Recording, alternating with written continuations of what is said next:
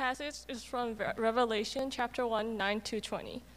I, John, your brother and companion in the suffering and kingdom and patient endurance that are ours in Jesus, was on the island of Patmos because of the word of God and the testimony of Jesus. On the Lord's day I was in the Spirit, and I heard behind me a loud voice like a trumpet, which said, "Write on a scroll what you see, and send it to the 7 churches, to Ephesus, Smyrna, Pergamum, Thyatira, Sardis, Philadelphia, and Laodicea." I turned around to see the voice that was speaking to me. And when I turned, I saw 7 golden lampstands, and among the lampstands was someone like a son of man, dressed in a robe reaching down to his feet and with a golden sash around his chest.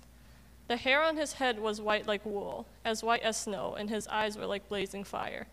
His feet were like bronze glowing in a furnace, and his voice was like the sound of rushing waters. In his right hand he held 7 stars, and coming out of his mouth was a sharp double-edged sword. His face was like the sun shining in all its brilliance. When I saw him, I fell at his feet as though dead. Then he placed his right hand on me and said, "Do not be afraid. I am the first and the last. I am the living one. I was dead, and now look, I am alive forever and ever, and I hold the keys of death and Hades. Write, therefore, what you have seen, what is now, and what will take place later. The mystery of the 7 stars that you saw in my right hand and of the 7 golden lampstands is this. The 7 stars are the angels of the 7 churches, and the 7 lampstands are the 7 churches." This is the word of the Lord.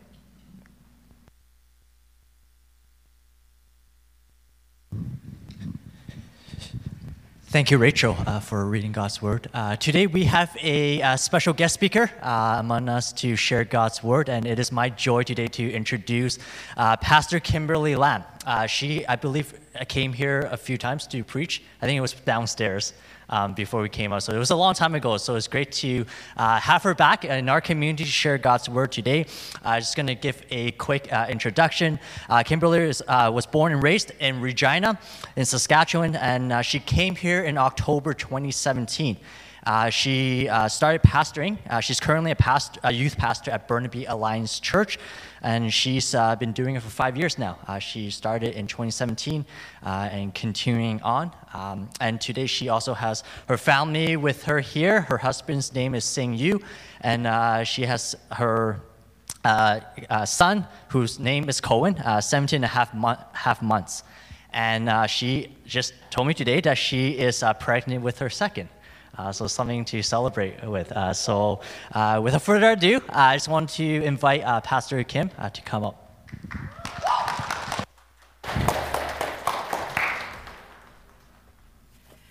Good morning, LLC. Oh, okay.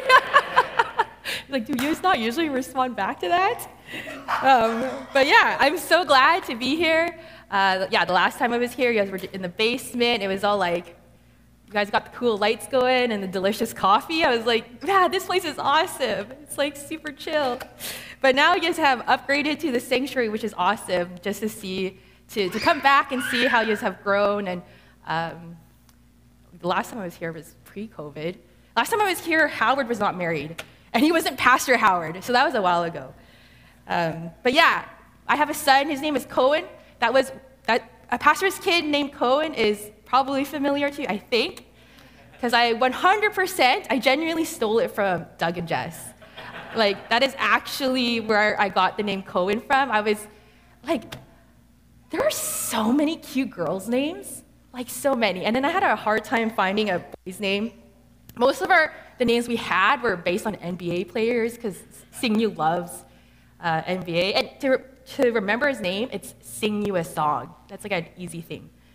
And so yeah, I was driving, and then I think I was like just thinking about the Wongs, and I was like, Cohen! That is so cute. And so I messaged Doug, and I was like, hey, can I take your name for our son? And so lo and behold, that is the story of my son's name, I guess. So from my understanding, you will all be starting a new sermon series on the book of Revelation.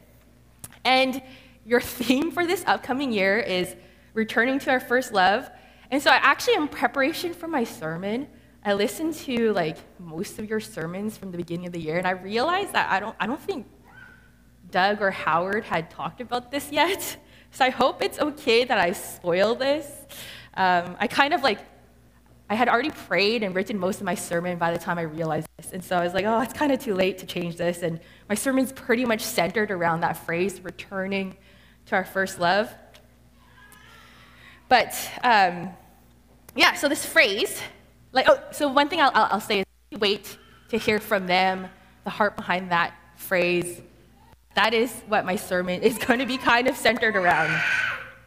So this phrase, returning to our first love, the theme of your year, is taken from one of the letters, the letter to the church of Ephesus in Revelations chapter 2. And John is the author of the book of Revelation, and he writes this letter on behalf of Jesus. And so the question then is, what is first love referring to? When I was doing research on this, most scholars are actually quite divided. Is it referring to love towards Jesus, to return to your first love with a capital F, capital L? Or is it love in general?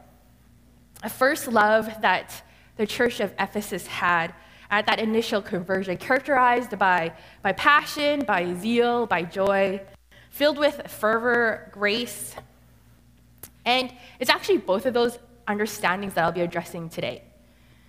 To return to your capital F, capital L, first love, and to return to loving others like Jesus, including, especially, love of the church. Because you see, the idea of struggling to love the church is something that I think is in the heartbeat of many Christians, and at this time, including myself, due to the last few years. There's a disillusionment, a frustration, a grief, a lament, an anger caused by many factors.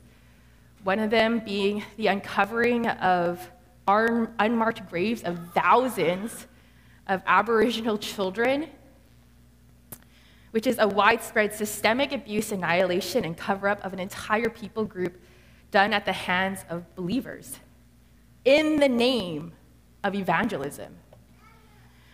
Then we have the years of political stratification, where evangelical Christians supported a person where hatred, especially to the marginalized, was a major part of their message.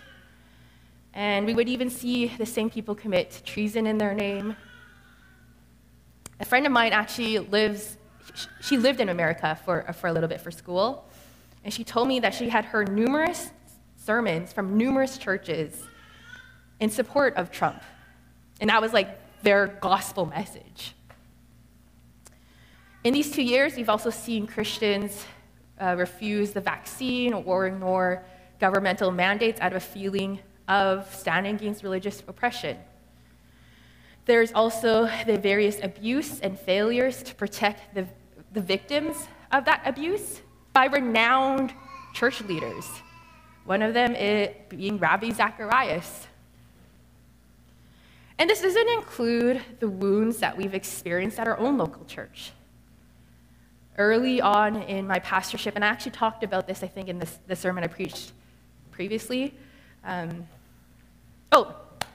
Early on, it says, that's for later. Early on in my pastorship, I had attended a meeting, actually, of English pastors from Chinese Alliance churches, and at that meeting, but one of the things that came up was the divisiveness of the Chinese church. And the question was, how can us English congregations thrive in an intercultural, intergenerational setting? And so what I gathered from these pastors who are much wiser and who've been doing this much longer than me was that there's been countless meetings, countless conversations, countless workshops, countless research on this question for years. And for those of you who grew up in the Chinese church, Lord's Love being one of them, it has its roots in a Chinese church, and you guys still are a multi-congregational, multilingual church. Perhaps you've experienced this same disillusionment, these same questions, asking, what is the longevity and the effectiveness of the Chinese church in Canada? I've actually had people come up to me and say to me, there's no future for the Chinese church. It's going to die out. So, all of that leaves us to returning to our first love, both meanings of the phrase.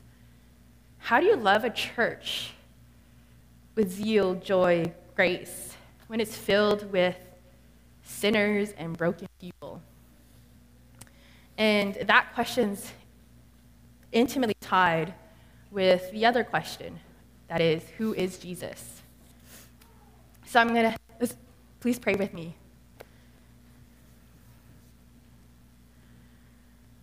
Lord, we want to pray right now that you give us illumination of your word, that you're the one who gives us the eyes to see and the ears to hear, the mind to truly understand, that we are blind without your empowerment. And so, Lord, we just pray that you reveal yourself to us, that you give us divine revelation. We're not asking for some head knowledge here.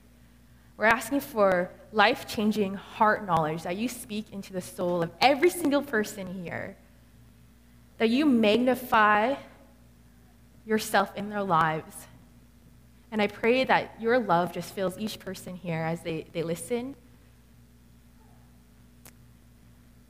that they get clear understanding of who Christ is as they listen.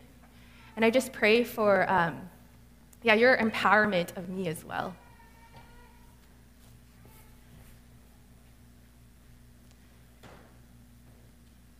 May you guide me and use me to bring you glory and you only. In Jesus' name, amen. I guess I stand over here. Okay. So before I dive deep into this passage, I just want to give credit and not plagiarize to Kevin DeYoung, who I'm going to fully admit I copied the climatic line of my sermon from one of his. I just felt like he put this theological truth in such a profoundly perfect way, life-changing way, that it just had to be shared. And so I'm just going to give him credit for that. But okay, so what we had just read is Rachel was the reader. Was that right? Rachel. So what Rachel had just read for us is a description of who Jesus is, our supposed to be first love. And it's not literally what he looks like, but these are more descriptions and more statements of who he is. So then the question is, what do these verses say about who our Jesus is? So in verse 10, actually, what we immediately read is that when Jesus speaks, his voice is loud like a trumpet. And then later in verse 15, it is described as like a roar of many waters. His voice is loud. It's powerful. Massive, fast rivers with plenty of rapids, they're not quiet. As it cuts through the earth and the rocks and other obstacles, you can almost feel how powerful the river is, purely just by its sound. I've been on hikes, and I'm sure many of you have living in BC, where I looked over the edge towards the rushing river below, and I would get goosebumps. Because I know that if I fell into that river, I'd just be swept away and I would die. And this is Jesus' voice. Jesus' voice is like that of a roar of many waters. And at that time of writing, at the time that John was writing this, one of the main modes of transportation was by boat. The ocean is consistently seen in the Bible as a deadly and chaotic place. And why? Because it's a deadly and chaotic place. Even with all of our advanced technology, the deadliness of the sea is not lost on us, let alone back then. A really popular verse, let hope be an anchor for my soul, in Hebrews 6. Like that, the anchor is life and death. Imagine for these people, without that anchor, they'd be floated out to the sea and then they could die. There wasn't GPS, there wasn't radio. This is what the ocean meant for these people. This is what waters meant for these people. Even for John, he was isolated on an island. He'd be looking out at this deadly, chaotic sea when writing this description of Jesus. He knew what he was doing. What he was saying is that Jesus' voice isn't weak or timid. It's powerfully fearsome. And then in verse 13, John says he's like a son of man. This doesn't speak into his humanity. It's a statement of his divinity. Jesus refers to himself 90 times as the Son of Man, and it's actually a reference to Daniel 7, when in a vision, Daniel sees the Son of Man being given authority, dominion, glory, and a kingdom by the Ancient of Days, who is the Father. In this vision, the Son of Man is a divine figure, given an everlasting dominion, and who has the service of all people, all nations, all languages. You see, when Jesus is called the Son of Man, he isn't saying that he's human, he's saying that he is God. And continuing on verse 13, he wears a long robe, a golden sash. This is the clothing of the high priest, described numerous times in Exodus and Leviticus. You see, Jesus himself said that he didn't come to abolish the law, but to fulfill it, that he is the ultimate high priest. He is everything that the priesthood in the Old Testament is and more. Hebrews 7 says that Jesus is of an eternal priesthood, in that it was built on an indestructible life. You see, Jesus is a better priest because his sacrifice isn't some earthly imperfect animal, but it's a completely perfect, heavenly lamb of incalculable worth. Hebrews 8 says that Jesus is the ultimate mediator between man and God because he doesn't work in a temple here on earth. He works right next to the right hand of the Father in the heavenly throne room. Continuing on, his hair is like white as wool and snow because he is utterly pure, utterly divine. He's set apart in his righteousness. The upper limits of our imagination cannot capture Jesus' righteousness. His eyes are like a flame of fire because he has the eyes that pierce darkness. He has eyes, according to Proverbs 15:3, that sees the evil and the good. He has eyes which, according to Psalms 98, sets our iniquities before him, and our secret sins are in the light before his presence. He has the eyes, according to Job 28:24, that sees the ends of the earth and sees everything under the heavens. Nothing is hidden from him. There's no evil he doesn't see. There's no good he doesn't see. There's no heart he doesn't see through. His eyes are like a fire because it's also from what he sees where he separates the wheat from the chaff. It is what he sees that he purifies like gold. He sees everything. His feet, they're like burnished bronze, or in verse, his feet were like bronze glowing in a furnace in this translation. John is referring to the hardness metal takes on upon being refined in the furnace of a blacksmith. Jesus' feet is strong enough to trample down his enemies before him. He is stable. Nothing can topple him. We say we're in a war, but his enemies don't stand a chance. His face is like the sun, shining in all of its brilliance.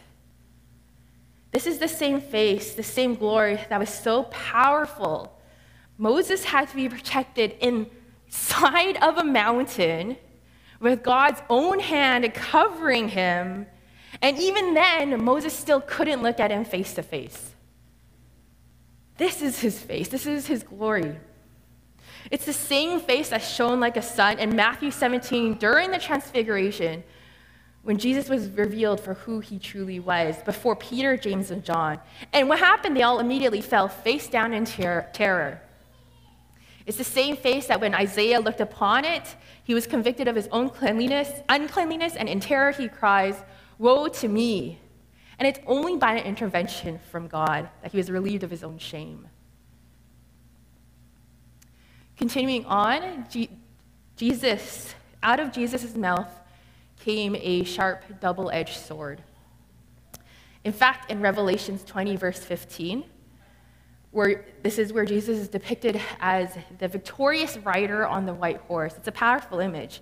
John also says, coming out of the mouth is a sharp sword with which to strike down the nations. Jesus' weapon is a sword that comes out of his mouth. Why? It's because his weapon is his words. It's this same voice that healed the lame when it told them to stand up and walk. It's the same voice that fed 5,000 people when he prayed blessing upon the food. It's the same voice that freed a man from thousands of demons. This is the most epic story. It's one of my favorite stories of Jesus, where you have this Jesus who purposely crossed a sea, calmed that sea. This is after a day of a ministry, crossed the sea, entered Gentile land. How do we know it's Gentile land? There's pigs. Purposely just to free this man. And this man, he has been bound by thousands of demons. The demons say their name is Legion. Why? It's a militaristic term. Legion, an army. This guy is bound by an entire army of demons. The townspeople tried binding him up in chains. He would break them. They did all these things. Nothing would work, so eventually they just isolated him inside of a graveyard. He would turn chains to powder. And the moment that Jesus' boat lands on shore, this guy, empowered by an entire army of demons, comes up and falls at his feet. And then how does Jesus defeat this entire army? He doesn't do anything crazy. All he says is, get out. That is the power of Jesus' voice. This is his weapon. An entire army defeated with a single sentence. This is the same mouth that in Revelation 20, where all of the righteous and unrighteous will be set before him, and he's going to sit on his great white throne, and he's going to declare judgment, where the righteous will be brought into eternal life, and the unrighteous, alongside the great adversary, the great beast, the dragon, the anti-Trinity, they're going to be thrown down into the lake of fire. His voice is his weapon, because that is how he's going to give out judgment. In verse 18, it says that Jesus has the keys of death and Hades. You see, the traditional view of hell, the view that I grew up with, is that Satan will be in charge when people get sent to hell. It is my belief for the longest time. This is the thing that is depicted in media, even in some religious art. But it isn't Satan who holds the keys to hell, it's Jesus. What we read in Revelation 20 is that Satan doesn't go to hell to rule. He goes to hell to be tormented. It's not Satan who has the authority over who gets to go into hell, it's Jesus. It's not Satan who has the authority to judge, it's Jesus. Matthew 10, verse 28 says, "Fear not the one who can kill your body, but can't kill your soul, but fear him who can kill your body and soul in hell." Do you know who this verse is talking about? It's talking about Jesus. Jesus was saying this about himself. It doesn't mean that Jesus is going to be in hell tormenting you. No, it's going to be hell because this is where Jesus will not be. Hell is hell because it's utterly apart from God. And God is light, he is life, he is love, he's joy, peace, goodness, kindness, compassion. Hell is going to be utter physical, spiritual, mental, emotional separation. And so the righteous go to be eternally united to Jesus, and the unrighteous, with the adversary, are going to go to hell to be eternally separated from him. According to 20, verse 10, to be tormented day and night. It's Jesus who has the keys to Hades. It is he who has the authority to open and close that door. You see, Jesus is the one who has the eyes to see all. Jesus is the one who has all authority in heaven and earth with the keys to heaven and hell. Jesus is the one who speaks out that judgment. And this is what the Bible teaches. He is the first, he is the last, he's before and at the end of all things. He's fully sovereign, fully knowing. He is powerful. He is the I am. This is who our Jesus is, and he is terrifying. Our God is terrifying. John sees Jesus, and he instantly falls down. It's the same phenomenon that repeatedly happens when people encounter God's glory in the Bible. They fall face down, simply not just out of fear. And it's because God's glory is terrifyingly powerful.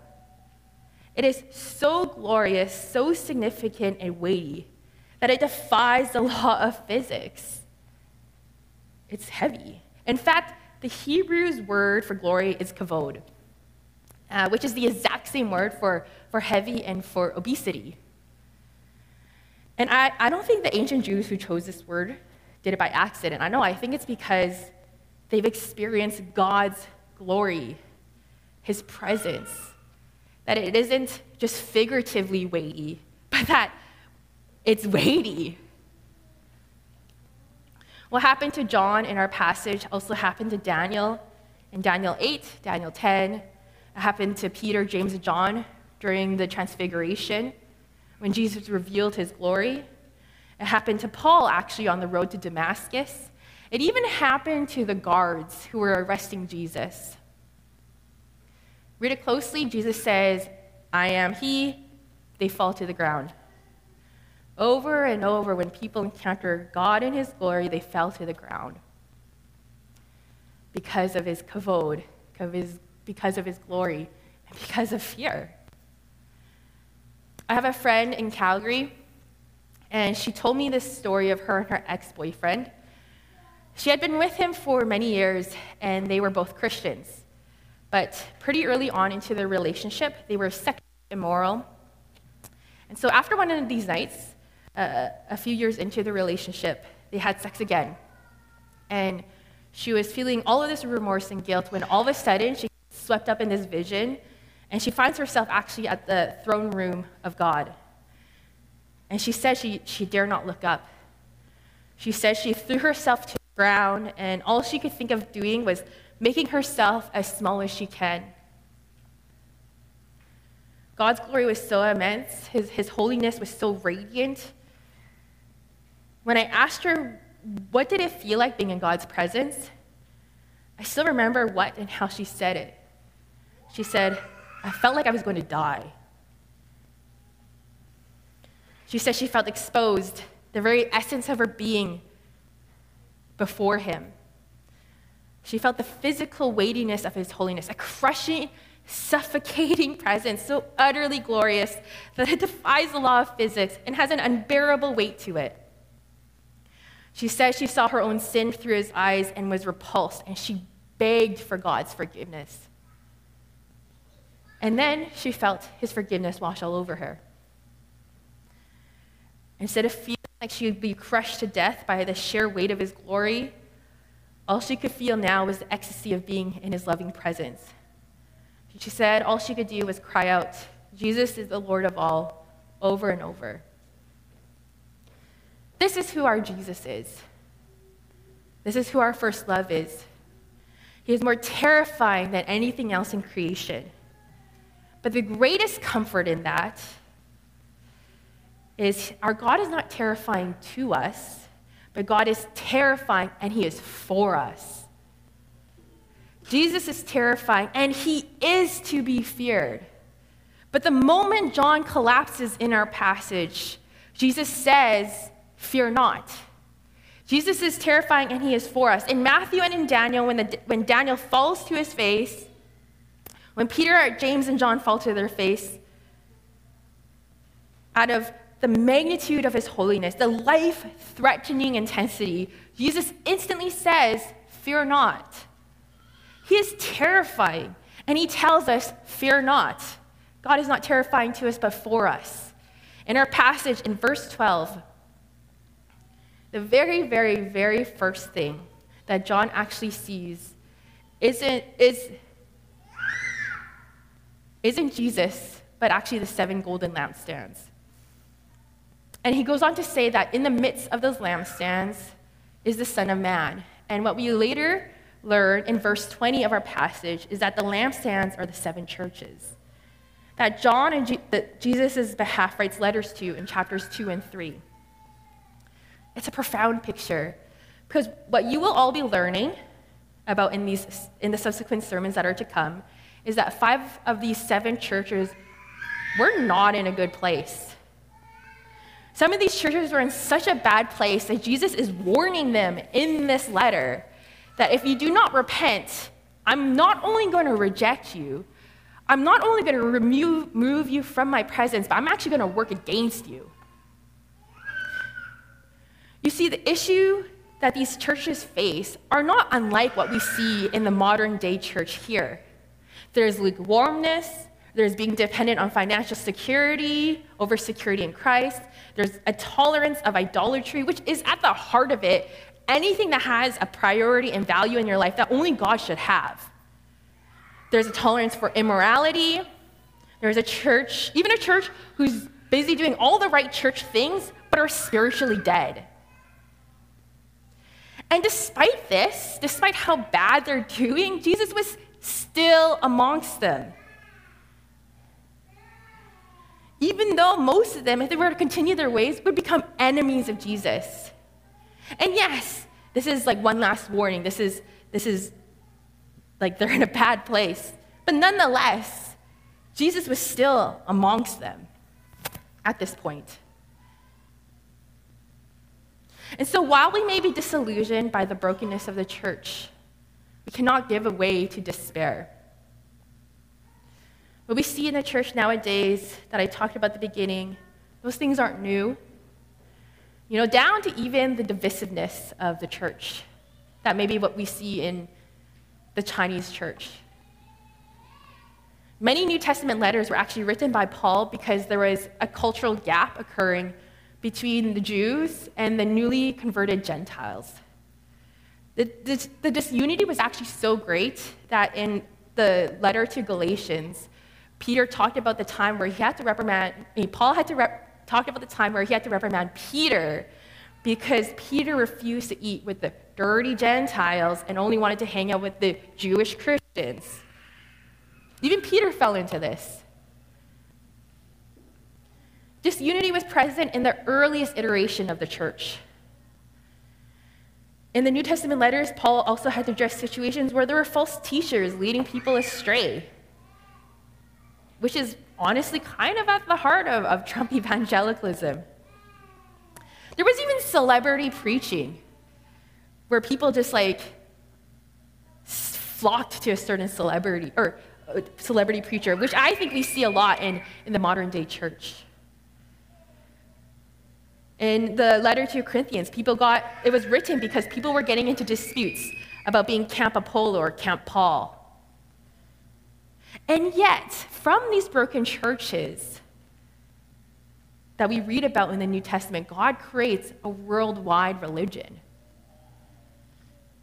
You see, God has eyes like the flame of fire, eyes that see everything. He sees all of the brokenness in the church that we haven't even uncovered yet. He's not delusioned. He's never been. Because he always saw the reality of the church before him. And instead of forsaking this church, he does the complete opposite. He does the most paradoxical, confusing, nonsensical thing, and he places his very own terrifying image, name, and kingdom into the hands of this broken church, into the hands of us. He chose us.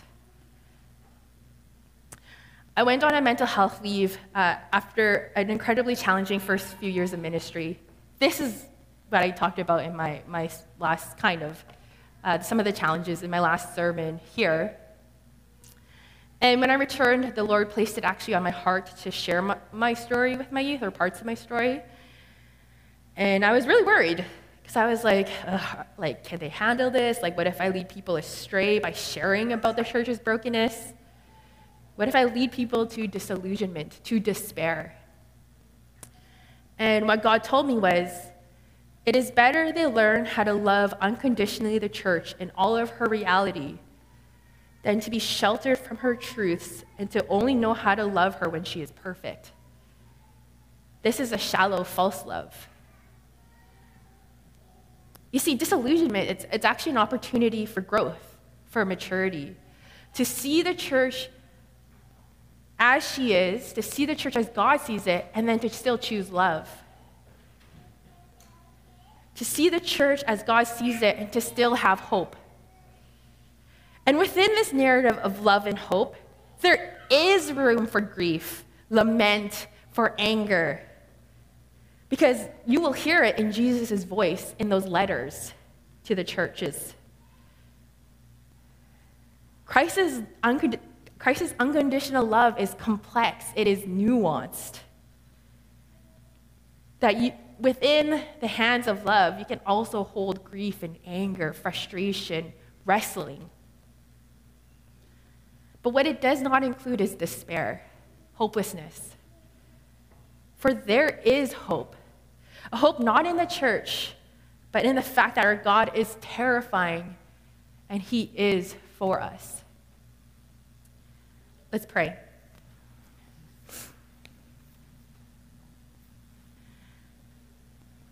God, just as we heard in this message and even in the worship, you're not safe. You're terrifyingly powerful.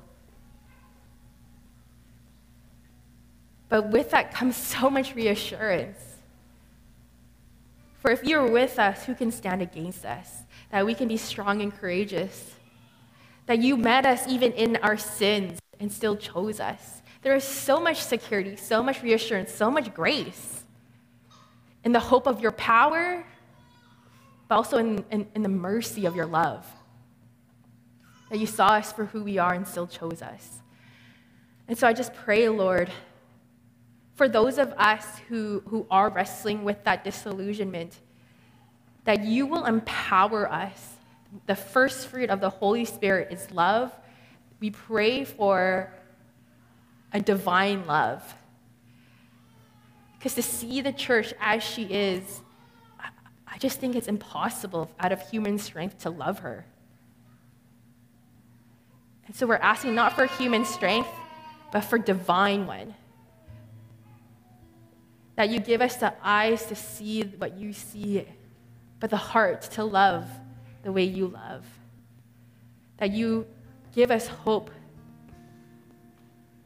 and that our faith will be one of certainty.